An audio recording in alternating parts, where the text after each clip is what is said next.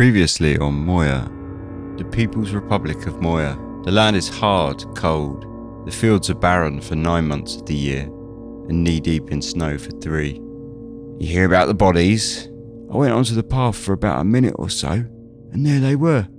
The two of them just laying in the middle, out in the open. I thought at first it could be a large cat or some other large animal, but then that wouldn't make much sense now, would it, James?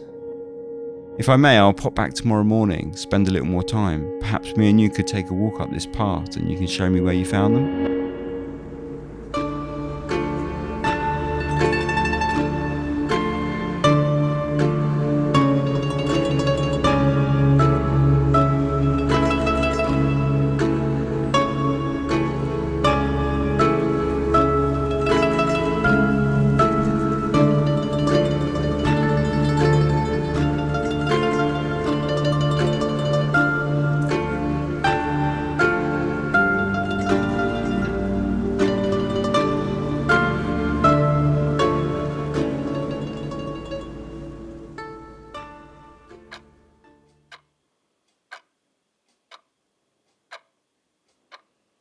The dust swirled lazily in the sunlight above my head.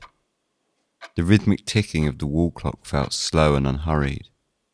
Why would anyone choose to stay out here?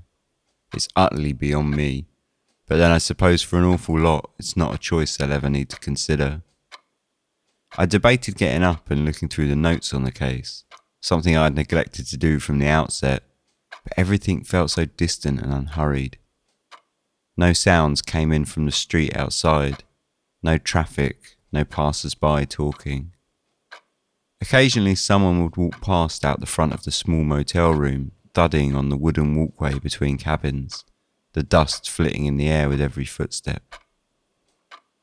After what could have been 5 minutes or 5 hours, I gave up trying to fall back to sleep and sat up, dragging my soft briefcase from the floor next to the bed.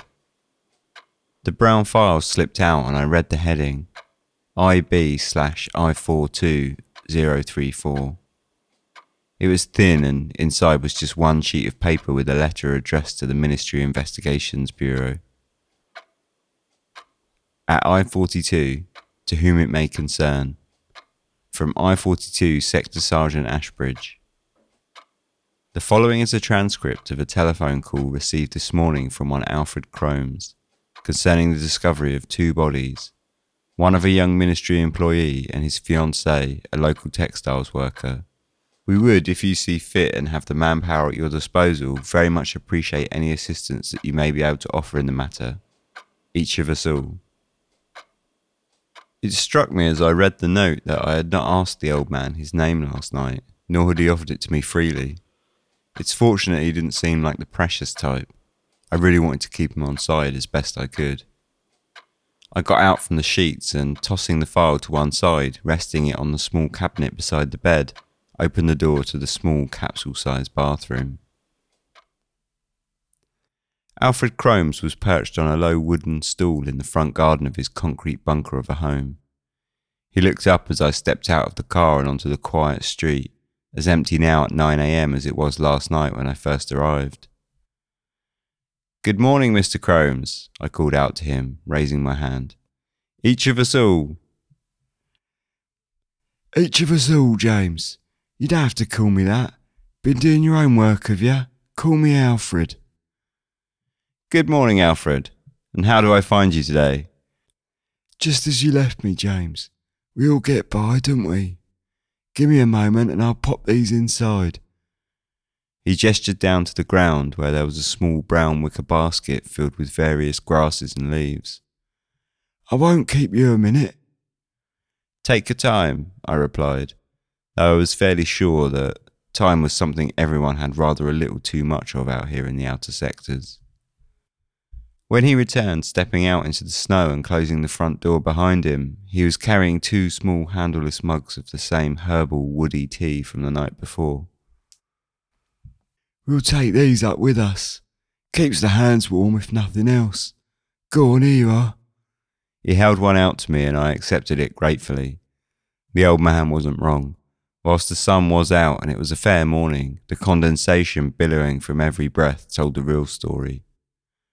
We walked around the side of Alfred's small house and out into a wide open field that led upwards at a gentle slope. When we hit the eastern edge and ducked down underneath a wire fence, I found that we were on the exact path that Alfred had told me about the night before, sloping upwards towards an old mill which I could just make out in the distance at the top of the hill. It's been a while since that old thing worked. I don't suppose you remember the old bread we used to get, do you, James? Funny old stuff that was. Sometimes I wasn't sure what I was supposed to do with it. Eat it or take it down to the lake and skip it across the water. Funny little flat things they were. Still, mustn't complain. There was plenty who didn't even get that. You always been up at IO1 then, have you? The question was innocent enough, but I knew what he was really asking. Actually, no, I was reassigned when I was in college. I left my home sector and moved up to IO1, what was it? About 19 or so years ago now. Reassigned? You're just full of surprises, aren't you, James? Here we are. This is where I found the poor sods. The young man, well, he was lying down this way. He motioned to the floor and across the path. His head was facing the field there, and both his legs were on the side like that. The young lady, well, she was a bit more of a mess, honestly. I didn't look too much at her, it's not really decent. But she was laying face down, head pointing back down the path. I'd not seen much of them about the sector, which I suppose now is a good thing, but I know they didn't have any family around here on account of their previous. That's probably what brought them together in the first place. They must have worked awfully hard to still be here themselves. You mentioned yesterday that the slashes on the body had torn off strips of clothing. I assume that's what you took to have been the cause of death. Oh yeah, I'd certainly have thought so, James. A lot of blood there was. I didn't see much on the fella on account of the colour of his uniform, but it certainly struck me from the poor girl. And that you thought these slashes, that they looked like they came from an animal. Why an animal and not a knife? Oh, no, not a knife. Well, not any old knife didn't do that. These were wide gashes, not simple cuts. Some kind of tool maybe, yeah, but not a knife. And I hesitated for a moment and then went on. You haven't seen any sort of animal that might have done it up here? Nothing to suggest an animal even? It's surely not unthinkable what with this wood, is it? Oh, come on, James. Not seen any wildlife like that in your lifetime. Nothing moves in there but a few birds here and there, but nothing else. I'd stake an awful lot on that. To the right of the path was a thin layer of trees that gave way to the open field. On the left side, the tree line was dense and stood tall, the tops of the trees bending over the path with their own weight. And you've not heard of anything much else that goes on in there? I said, nodding towards the wood. Anything that goes on? What might you mean by that, James? Nothing as far as I know. Goes on for a few miles, crosses right over the border to I-45. I'm pretty sure it finishes up by a logging camp. But honestly, I've never been there myself to say it with any certainty. I knelt down on the floor and brushed my fingers across the snow on the small dirt path. Blades of grass sprung through the fresh snow and flicked small crystals of ice as my hands passed over them. In all honesty, I wasn't looking at anything in particular. Rather, I was hoping that by doing something, it might look like I knew exactly what the hell I was doing here at all. I suppose you've heard the stories. Stories? Oh, you mean finally I can tell you something you don't know? Yeah, now. Bear in mind, James, this is just stories. Most don't believe them. But there's old stories that a witch lived up here in the woods. As time goes on, of course, the story changes. When I was a boy, she was just a bitter old woman, fell in love with a local who turned her down. So she killed him in the night, drowned his newborn and tore his wife apart. Yeah, it was a pretty horrid story even back then. Of course, After the mill closed, the story moved on. My grandson told me the version he'd heard whilst he was in the youth league. By then she'd had poisoned the flour in the mill, cast some sort of sickness on the whole district. Of course, that's likely to have changed on account of the difficult days back then, and naturally with the mill closed down as it is.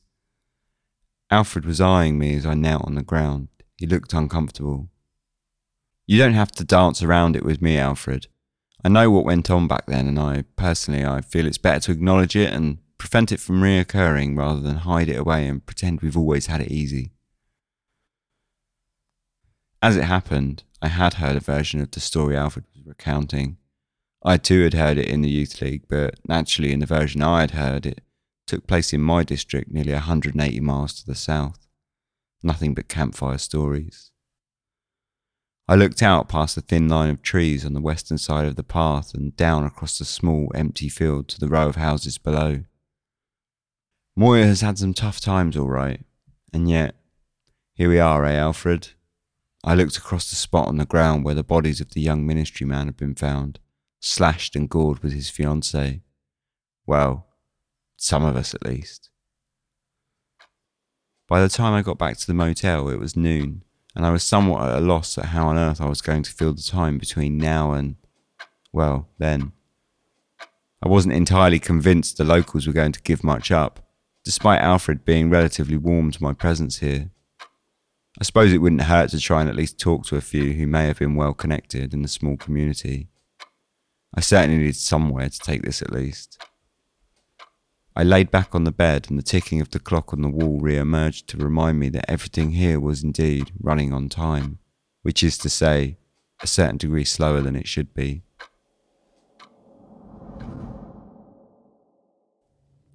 I noticed a low humming sound in my ears. It seemed not to be from any direction in particular, rather more like as water sits in a bowl, so this sound sat in the valley that surrounded me. It wasn't unpleasant, and actually I felt an inexplicable comfort and warmth from hearing it. In the night sky above my head, branches snapped, and when I looked up at the dark blanket of the forest canopy, there was nothing but the dense wood, intertwining on and on upwards until it disappeared into the ink-filled blackness. As I stared upwards and my eyes became accustomed to the dark, I could make out something hanging from the trees. They twirled lazily in the faint breeze, and trying to look past them out the corner of my eyes I could see symbols made from crudely twisted sticks. I had seen the same symbol somewhere before, but now as I looked upon them it was just out of reach. I looked down from the hill I was perched on. Before me was the dense forest ground. It sloped downwards into a pit or a small crater, and between every tree, knee-deep foliage crept up at the gnarled bark and bridged the gap of every inch of space. On the far side of the crater sat an old military bunker left from the revolutionary days. As a child I had often played in them, dotted throughout Moya as they were, reenacting fictional war stories. The concrete of the building was grey and damp, its flat roof covered in ivy and small shrubs. And then a movement. Or was it? I focused my eyes on the base of a tree 50 yards down into the crater. Again, a small movement in the darkness. It was slight, but it was definitely movement. As I strained my eyes, I saw it. With grotesque, slow movement, it turned, cracking and snapping forwards, its head twitching up at me. The silhouette, crippled and hunched in the darkness, gave off a foul stench, and I had to hold myself back from retching. Through torn rags, pale white skin shone like scars in the low light. It stopped and crouched, twisting its neck to one side, its head angled towards the ground. The waxy skin of a face, dripping from bone, stared out from beneath the hood, silhouetting large, sunken black eyes. The hum of the valley stopped. I held my breath and heard my heart beating in my ears as it stood before me, its face now level with my own. And then nothing. The forest was gone. The low ticking of a clock and a voice singing in the shower. "Sophie?" I called out. The singing stopped. "Sophie, is that you?" Nothing.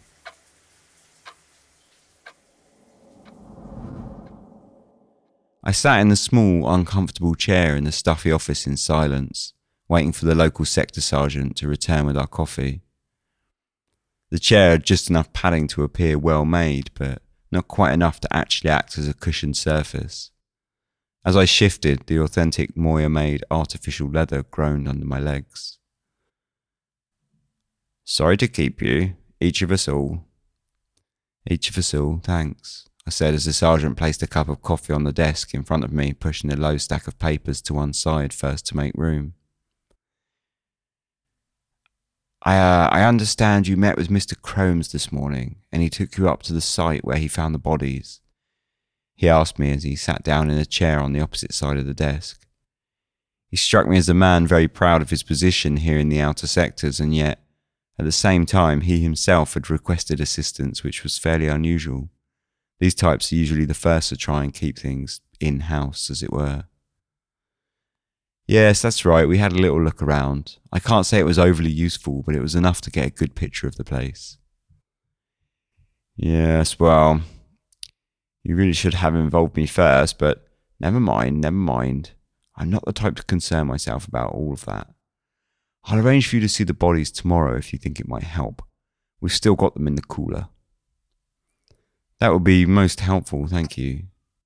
"What are your first thoughts, Sergeant?" "Alfred seemed to suggest that the wounds on the victims looked like they were caused by a tool of some kind. Said they looked like something caused by a wild animal." "He's a funny old chap. He's been in that house since I was a young man myself, he has. He's no doubt pulling your leg. He has a funny way about him." I did notice. I thought back to his dismissal and honest indifference concerning imported goods and black market trading from last night. "I assume you don't think it could have been then?"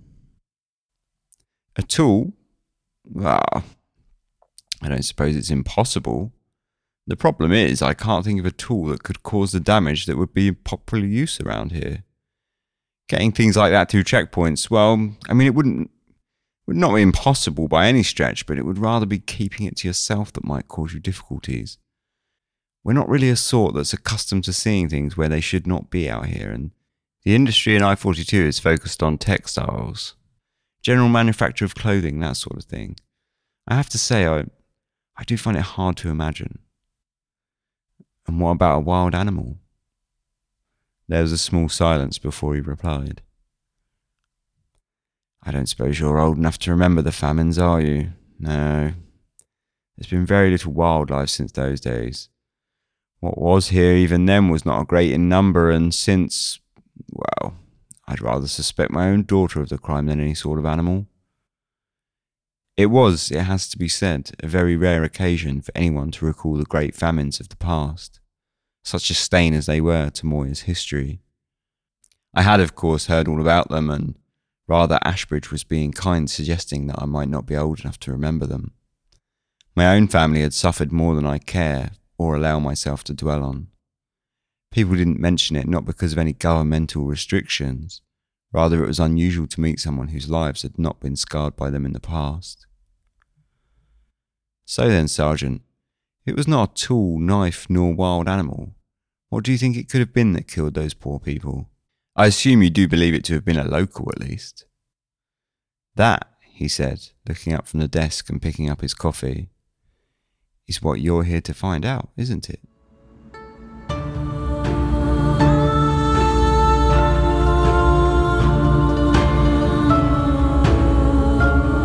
Moya was created by Ben Cutmore. Intro and outro music is used under Creative Commons Attribution License and is called Russian Winter by Tim from tabletopaudio.com. You can help support the show by heading over to patreon.com/Moya Podcast, and as thanks you gain access to a private Discord server as well as early access to episodes and all that other good stuff. Thanks for listening.